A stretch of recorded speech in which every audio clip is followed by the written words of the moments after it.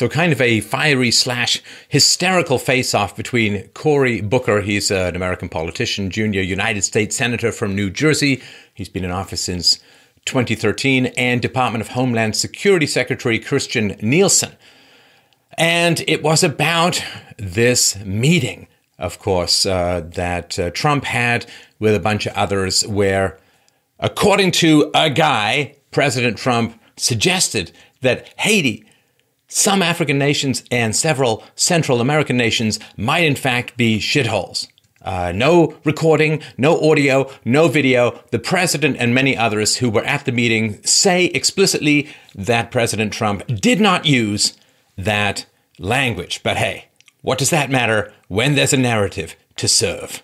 So the first reports of the comment were reportedly made by very liberal Senator Dick Durbin from Illinois, who has a history of lying about meetings that he has attended, private meetings. But nonetheless, it becomes true, extraordinarily true, so that nobody has to talk about Project Veritas these days.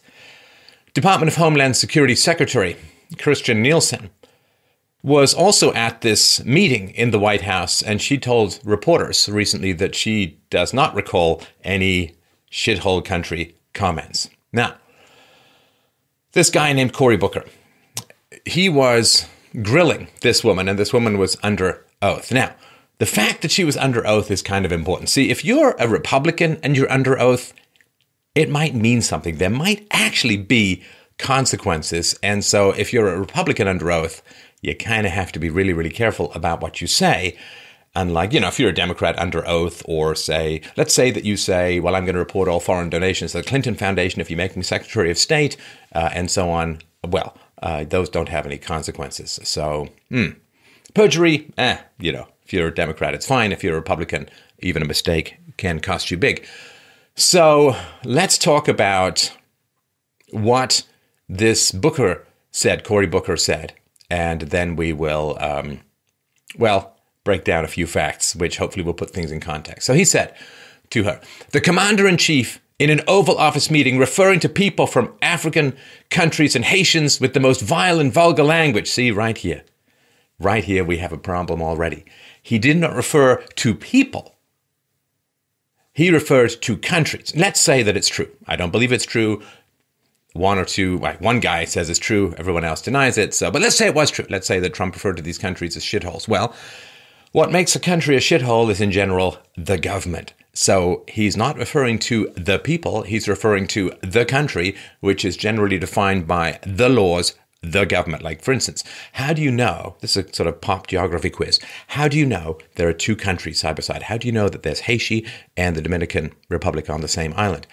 Answer is, there's a border. Now, what is a border? A border is where the legal dominion of one government ends and the legal dominion of another government begins. The country is defined by governments and the applicability of law in a particular geographical area. So when you refer to countries as shitholes, you're generally saying they have terrible governments, not every individual.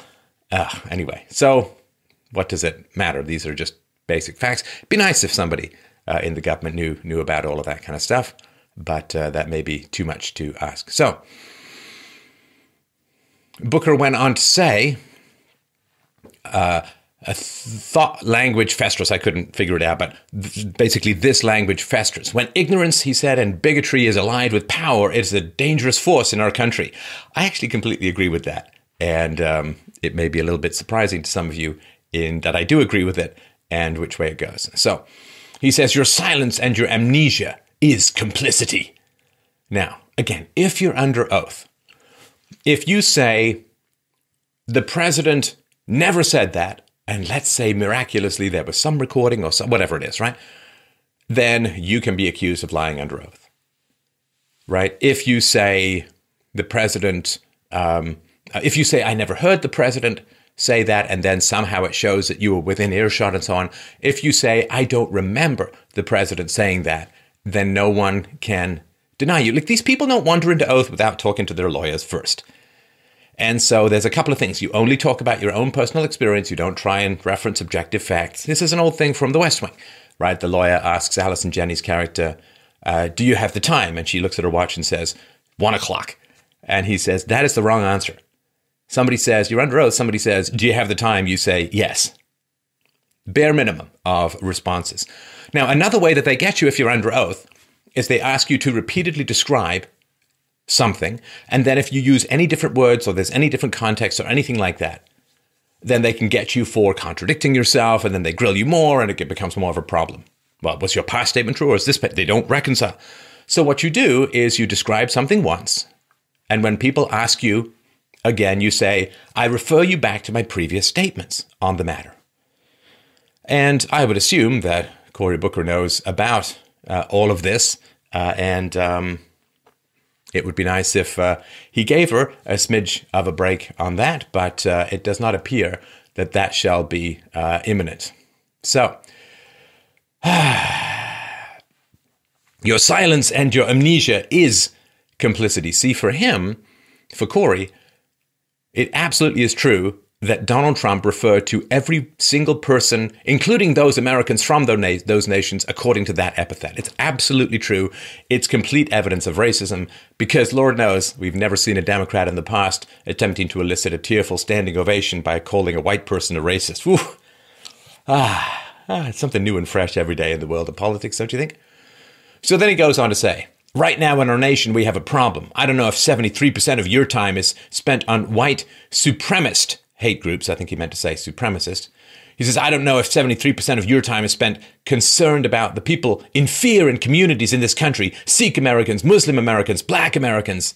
The fact pattern is clear of the threats in this country. So this is a standard leftist talking point that these groups in America live in absolute terror of the giant white Nazi white supremacist party that doesn't exist in the United States. I shouldn't laugh because, I mean, it's horrible accusations and serious stuff, but this idea that this big giant white supremacy movement exists and is a major threat is, you could say, talk about this guy's from New Jersey. New Jersey has designated Antifa as a terrorist group. So you could talk a little bit about leftist terrorism. People of color and Muslims and Sikhs, they can have speeches without, being beaten half to death, having bike locks thrown at them or hit with bike locks, and having their speeches disrupted and so on. But leftist violence against conservatives is extraordinarily high. It is very dangerous to go and give a speech at any event that threatens any leftist narrative. I gave a speech a while back ago at a men's rights conference wherein I had to speak under a bomb threat, that the building had been threatened with a bomb. And, of course, nobody wants to hear about that because the really, really important thing is white supremacist violence. That is the big thing. Now, as far as, let's just say, Black communities living in fear, well, that is a problematic statement. So just going back a couple of years, 2013. So in 2013, there were about 660,000 crimes involving blacks and whites. There's violent crimes involving blacks and whites. Now, in the violent crimes that involve blacks and whites, blacks were the perpetrators 85% of the time. I mean, I'll do the math for you. So in 2013, a black person was 27 times more likely to attack a white person than a white person was to attack a black person. 27 more times. But you see, the big danger is white people attacking black people. You see, that the data says it's 27 times more likely if there's a violent crime for a black person to be attacking a white person. 27 times. But you see, now, in Cory Booker's world, it is real that blacks are under constant threat from white supremacists, as he says, white supremacists. But the data seems to be a little bit different. In 2013, among these violent crime interactions between the races, a Hispanic was 8 times more likely to attack a white person than it was for a white person to attack a Hispanic. Nonetheless, apparently, all of these communities live in absolute terror of white people. And in 2014, New York City, right? Let's look at New York City. A black, 31 times more likely than a white to be arrested for murder. And this actually, people say, oh, well, but they're just arresting blacks like crazy. No, this number accords with the crime victimization survey, where people say, yes, I was the victim of a crime, or I knew somebody who was a victim of a crime. from a particular racial group, and so on. So black, 31 times more likely than a white to be arrested for murder. A Hispanic was over 12 times more likely. Now, this is crime. It's called shooting. This is firing a bullet that hits someone. A black was 98.4 times more likely to be arrested than a white. Hispanic, 23.6 times more likely. Now, this again is facts. This is data. And if New York City was all white, the murder rate in New York City would drop by over 90%. The robbery rate would drop by over 80%. And the rate of shootings would drop by 97%. In other words, there would be 3% of the shootings now if New York was all white.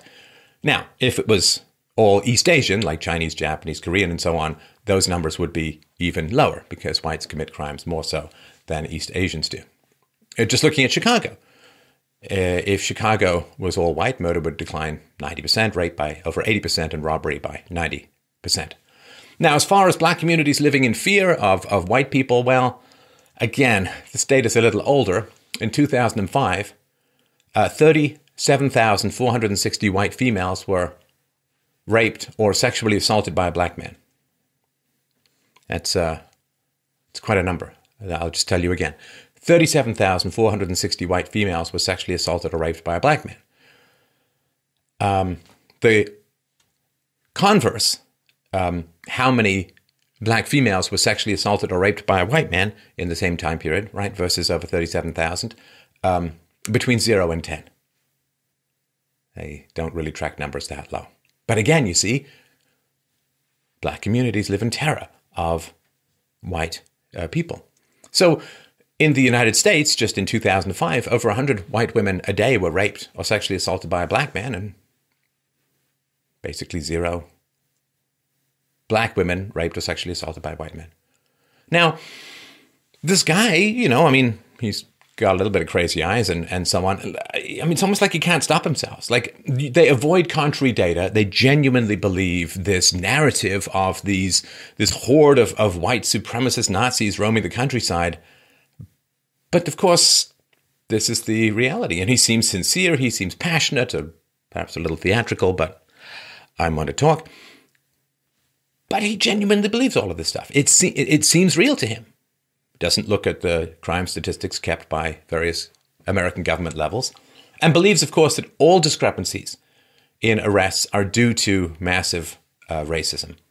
No other information can be allowed into the narrative, and this is a huge problem. So, in his interrogation of this woman, he says, "I hurt.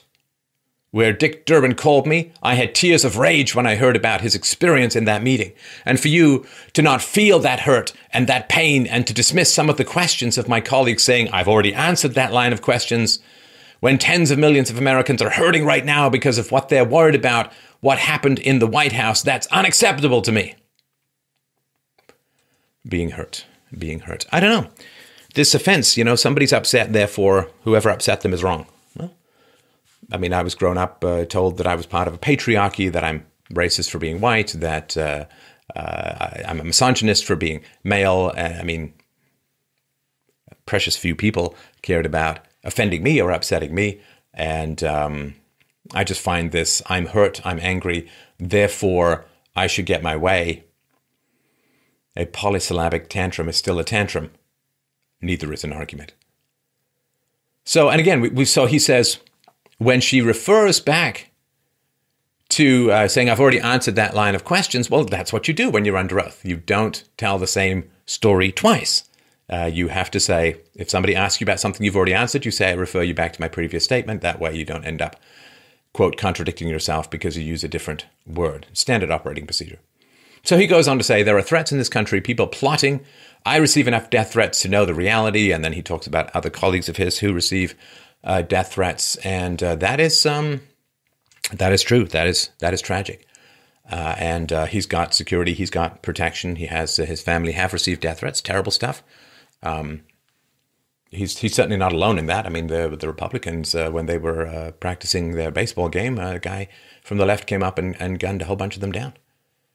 And that's pretty significant. That was left-wing violence against conservatives. Again, if you're going to look statistically, that's where you want to go. And you just have to ask yourself, if you had to pay for security for an event where a leftist spoke at a university versus an event where somebody who was a conservative spoke at a university, which bill do you think would be higher? Which, if you wanted to save money, which talk would you offer to pay the security costs off?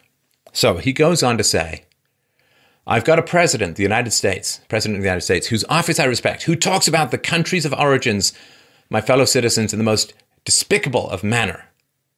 You don't remember, he says to this woman, you can't remember the words of your commander-in-chief. I find that it's unacceptable. I mean, it's interesting. If you struggle to get out of a country and go through the enormous amount of paperwork in order to get into America, let's just assume he's talking about legal immigrants, then clearly you desperately prefer America to your country of origin. Now, does that mean it's a shithole? No, that's a coarse phrase, and there's no evidence at all that Trump used that phrase, President Trump used that phrase. But clearly, if you come to America, it's because you think that America is vastly preferable to the country that you left. If you trade, let's say you end up in Minnesota from Somalia, well, it's a little colder. And, well, it's New Jersey, it's Minnesota. And so clearly you have crossed half the world. You've given up your large sections of your culture and your history and your country and your climate and so on. And you're risking new germs, although you're more likely to bring them. So, yeah, there is a vast preference. It's sort of like if I had some ex-girlfriend who was some, crazy stalker. Let's just sort of go to an extreme example. I'm happily married now, just past 15-year anniversary. So I have some ex-girlfriend who's nuts and was difficult and abusive, and I had to flee in the middle of the night and have restraining orders and all that kind of stuff. And then somebody says, that ex-girlfriend of yours was kind of crazy. If I get really offended, well, I did work really hard to try and get out of that relationship. And it's kind of hard to be hugely upset at anybody who denigrates a country that just about anybody would try and get out of. And of course, I mean, you look at Haiti, it is a mess. I did a whole other show on this. It's a complete mess. And of course, people know that. They don't go vacation in Haiti. All these people who are like, oh, he said what? He said what? They don't go vacation. Think of the Hollywood. Just how much money Hollywood could save by shooting movies in Haiti. In Haiti. I mean, it would be an amazing thing for them to do. So there is a great divide. It's a great divide. There's a great divide in that Americans of different ethnicities live in different worlds in many ways. They live in different worlds of cause and effect. They live in different worlds of facts and of data. They live in different worlds of perspective. They live in different worlds of real versus perceived threats. And this is a great divide. And this great divide escalates often to the level of enormous and sometimes intractable conflict. We have to kind of agree to meet under the umbrella of facts, like scientists do, right? They use a scientific method, reproducibility and so on, methodology of turning conjectures into hypotheses, into theories, into accepted theories. Like mathematicians, we have to have a common methodology for agreeing upon reality. If we all live in our own house of mirrors, if we all live in our own echo chambers, the divide between us is not fundamentally of race. The divide between us is of facts. And fundamentally, the divide between us is of reality.